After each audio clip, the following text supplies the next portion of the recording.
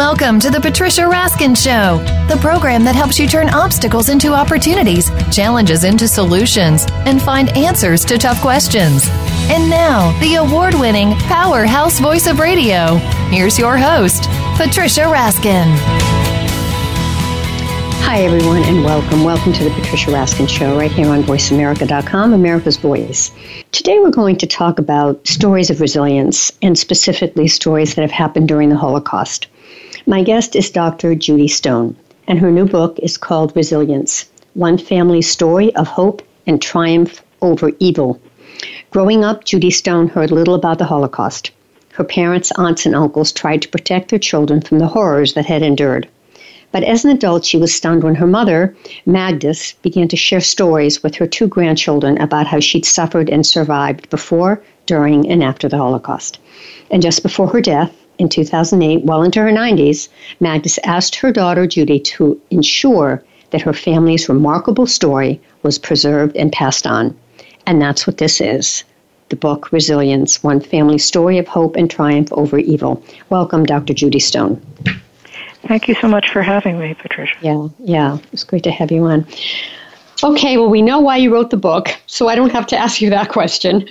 But, I guess what I want to ask you is you grew up in the shadows of the Holocaust and the effects it had on your family. How did the Holocaust shape you as a daughter and a mother, as a Jew, and through your career as a physician and an author? Right. Well, it has had a profound impact on all of that. It varies from making me somewhat more overprotective about my children and fear about the Holocaust happening again.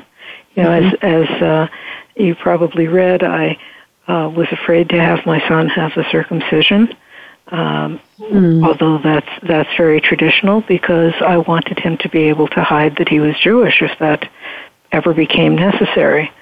At the same time, I was proud of being Jewish and raised my children with that same pride and observing the holidays. So it was a very mixed bag that way.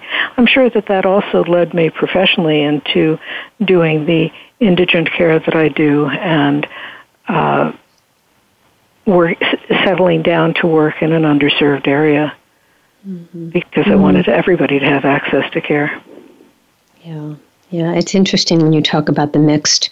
There's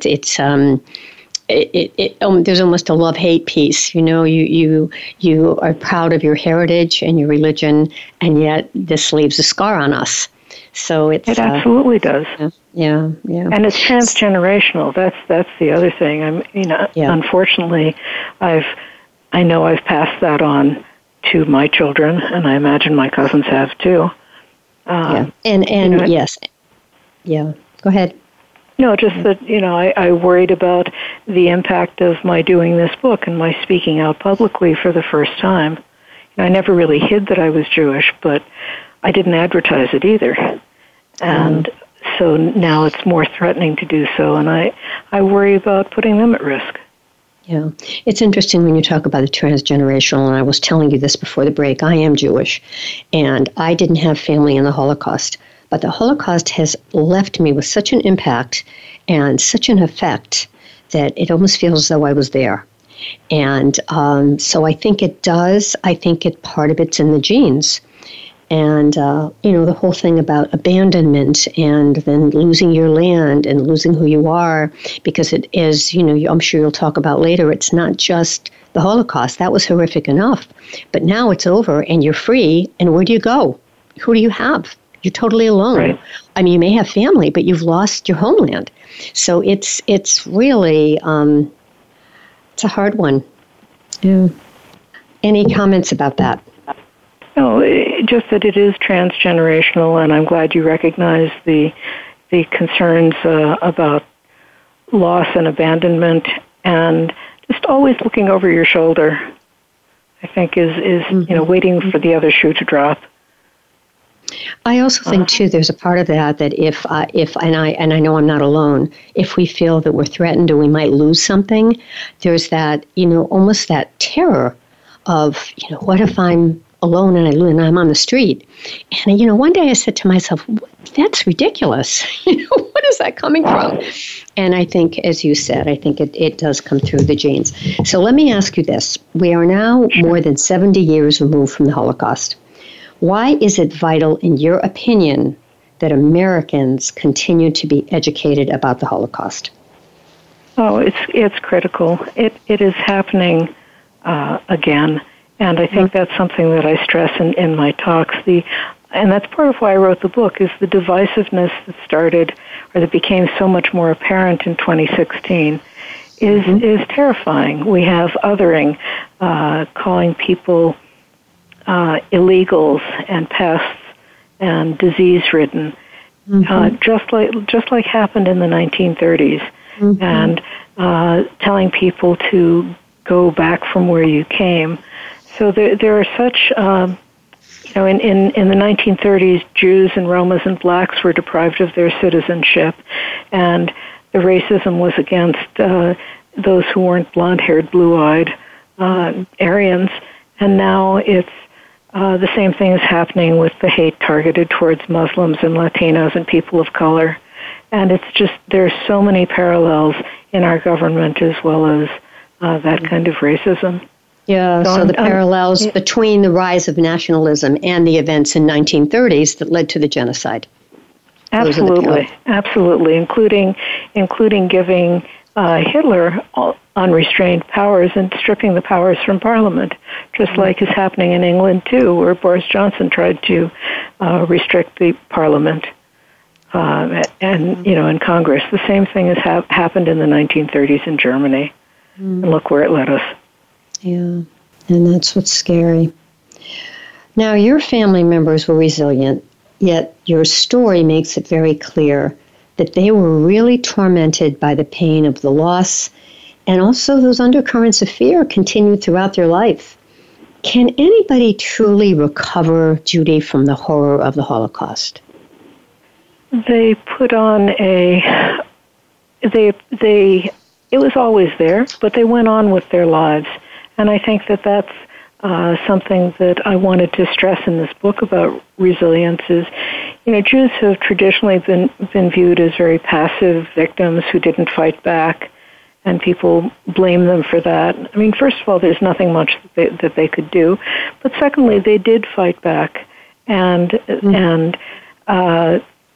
they were not just victims. They were complex, rich, strong people throughout their lives, both before the Holocaust and then after. I mean, look at how they went on to come to a new country that did not welcome them, to learn a new language, come here penniless, and build up successful lives, careers, and families. So that's the epitome of resilience.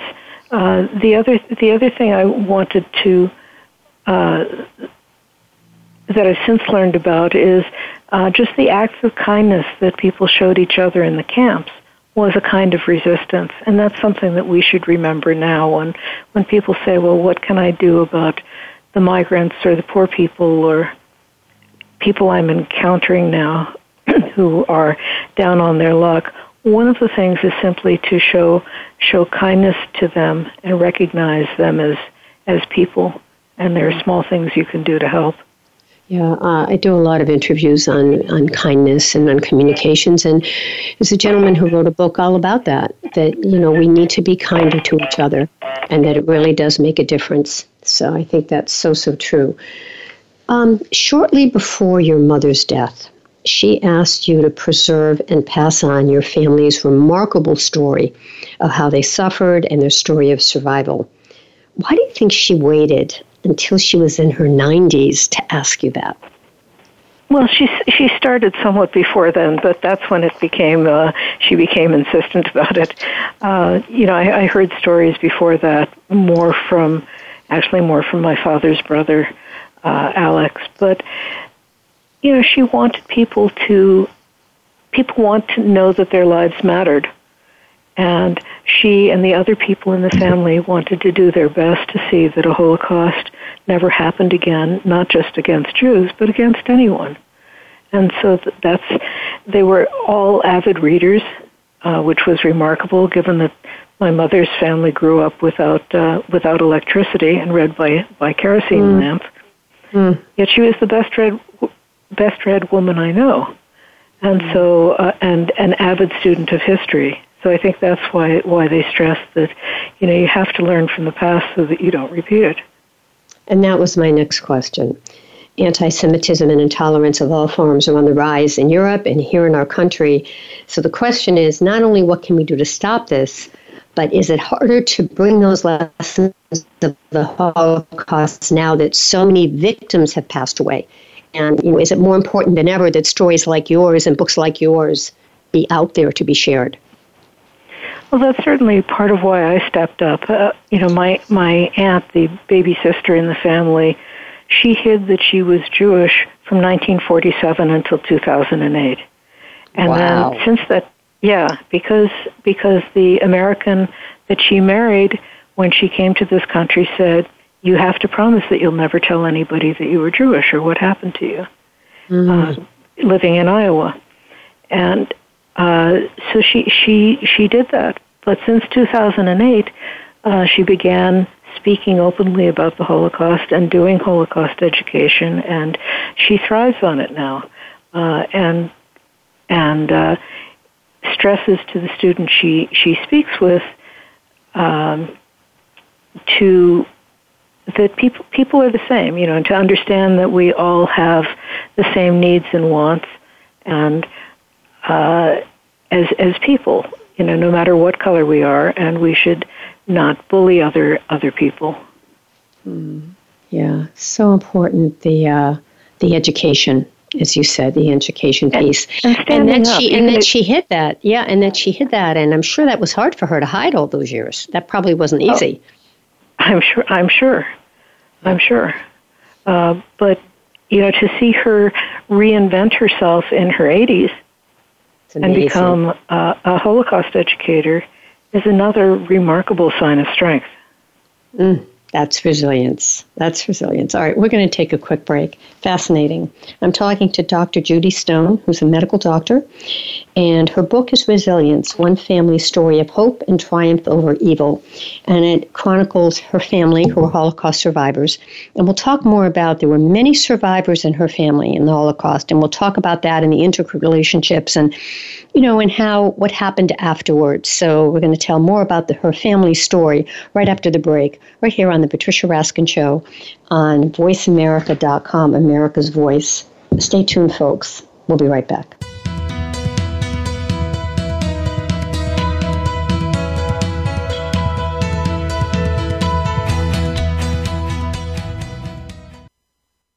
Streaming live, the leader in Internet talk radio, voiceamerica.com. Psych Up Live with host Dr. Suzanne Phillips offers a psychological perspective on coping with common and current life issues. This show addresses topics as varied as marital stress, insomnia, depression, raising teens, campus violence, and building self-resilience. Listen in as Dr. Phillips and her guest experts share the latest in books, findings, and information that will inform and enhance your life journey. Psych Up Live is heard every Thursday at 2 p.m. Eastern Time, 11 a.m. Pacific Time on the Voice America Variety Channel. Do you understand your feline friends as well as you'd like? Why do they behave the way they do? If behavior issues get out of hand, how do you fix things? Get the answers and more when you listen to Cat Talk Radio with host Molly DeVos. We'll give you the straight facts, offer some tried and tested ideas, and alert you as to what's being done in this country and worldwide to save cats and shelter challenges. Cat Talk Radio on Voice America Variety. Are you ready to buy or sell a business? Where do you begin? You want to make sure that both the buying and selling parties are mentally, physically, and financially ready to operate a small business, as well as have the expertise or management confidence in the type of business you're planning to buy. Listen to The Michael Saunders Show with Michael Saunders and Warren Whitus. We'll help you with questions about marketing, finance, hiring, and more. Listen Mondays at 3 p.m. Eastern, noon Pacific, on Voice America Variety. Become our friend on Facebook. Post your thoughts about our shows and network on our timeline. Visit facebook.com/Voice America.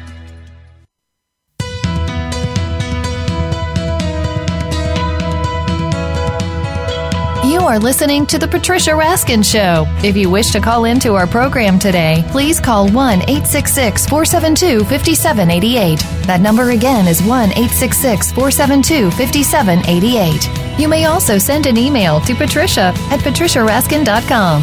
Now, back to The Patricia Raskin Show. Hi, everyone, and we are back.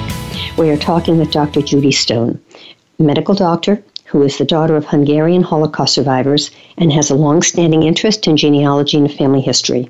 She is also an infectious diseases physician and the author of Conducting Clinical Research and a Forbes Pharma and Healthcare contributor. So during World War II, hundreds and thousands of Hungarian Jews suffered prejudice and discrimination, oppressive segregation, and the wholesale murder of the hands of the Nazis.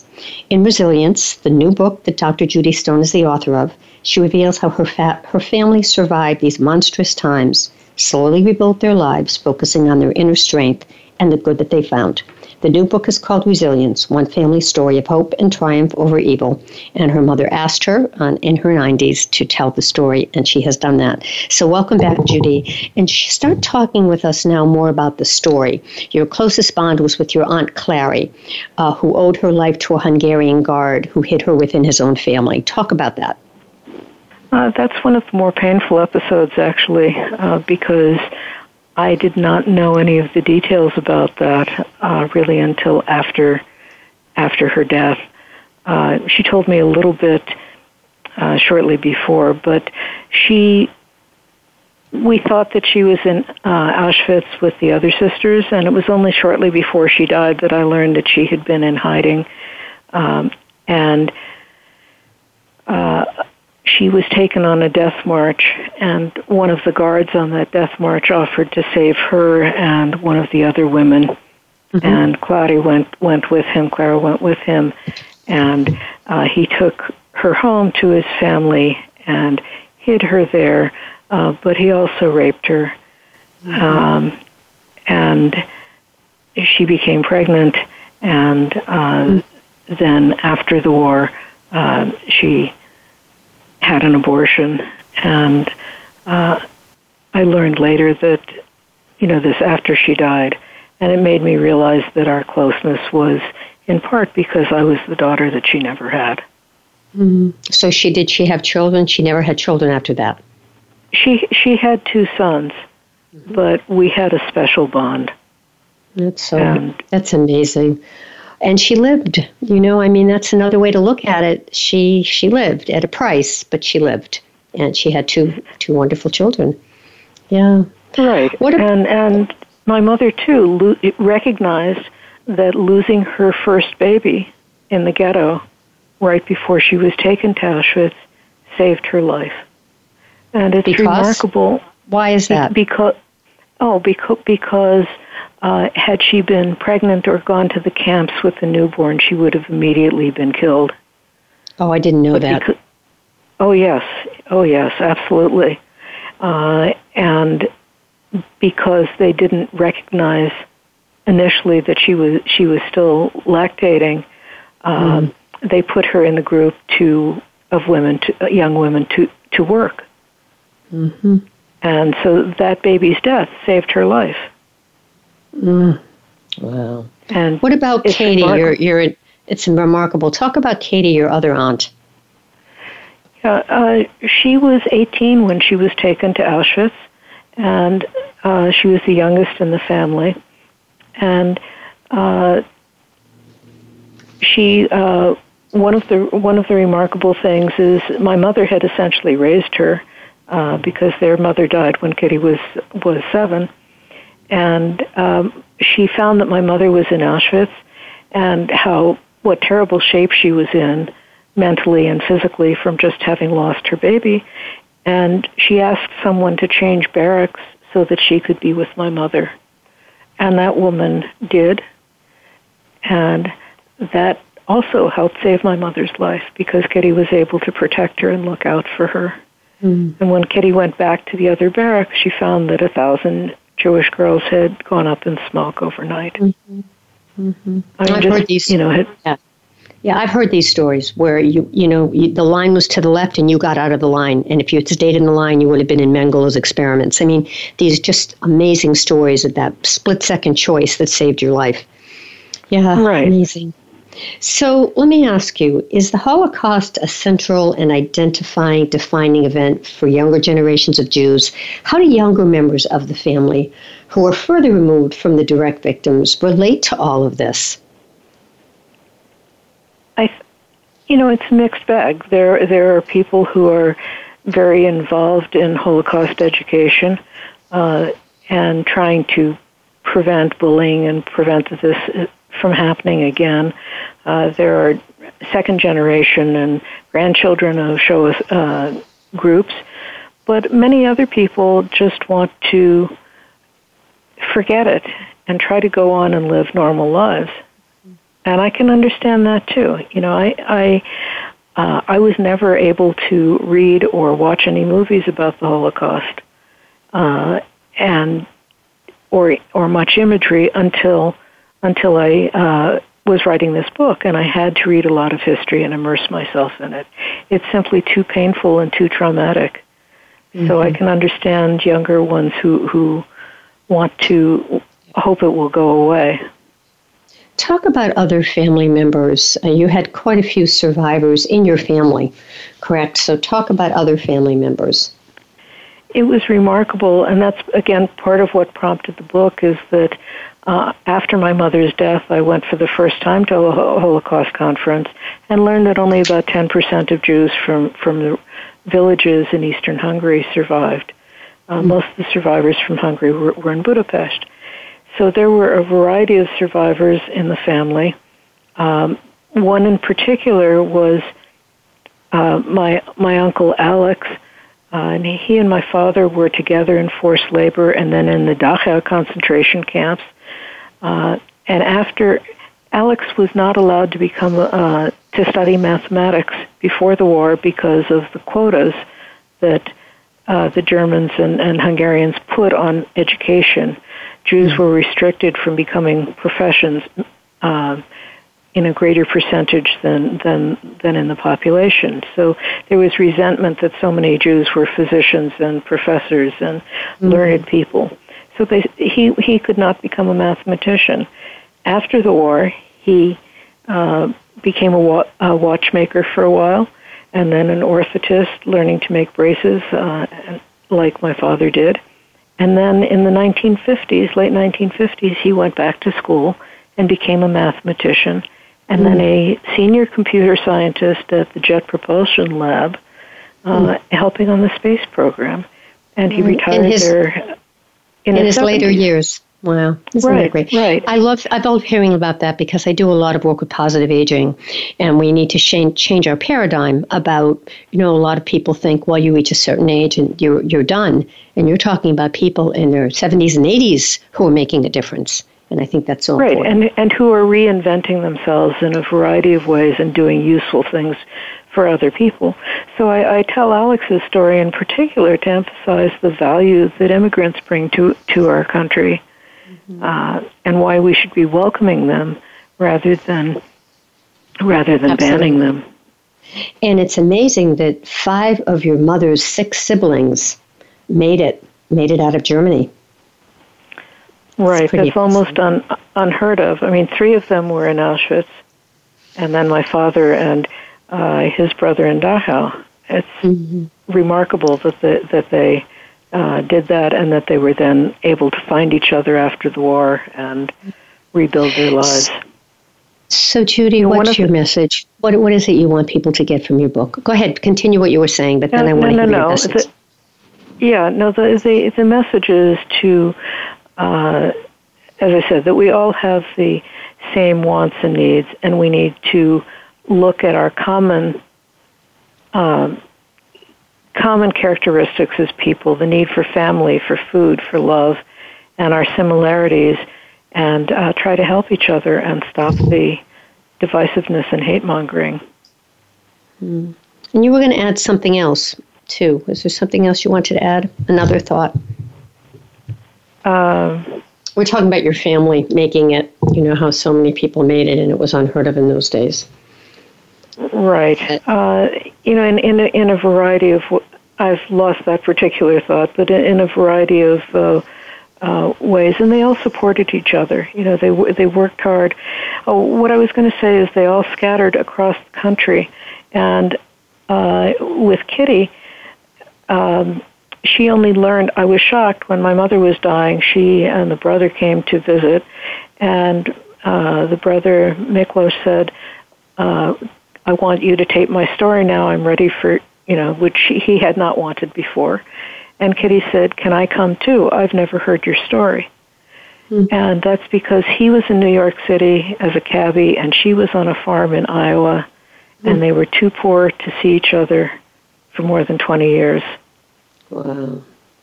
And I just, that makes me sad, too, that after all they had been through, there was this huge void again. Mm. But then things got better, and they were able to see each other, and just, you know, the courage and fortitude. And that's why I call the book Resilience. That's what it is. How can people find the book, Judy? Oh, well, Barnes & Noble is actually carrying it in their stores, in brick-and-mortar stores. And it's also available online through other independent bookstores, Amazon, and B&N. And what is the website? The website is drjudystone.com, and you'll see pictures, and you can sign up for a blog that's called Legacies of the Holocaust, where I write about current events and parallels to things that happened. Mm-hmm. And there are pictures and maps, and I'm happy to engage with people who want to learn. And they can contact you right on your site. Right.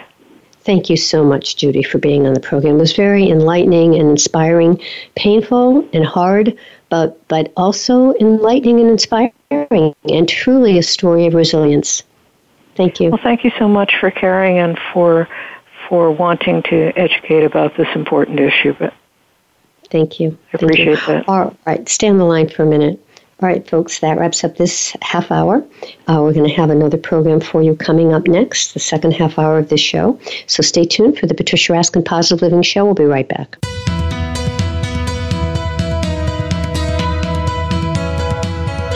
Thank you for tuning in to this week's edition of The Patricia Raskin Show. Be sure to join Patricia Raskin and another amazing guest next Monday at 2 p.m. Eastern Time, 11 a.m. Pacific Time on the Voice America Variety Channel. Have an outstanding week.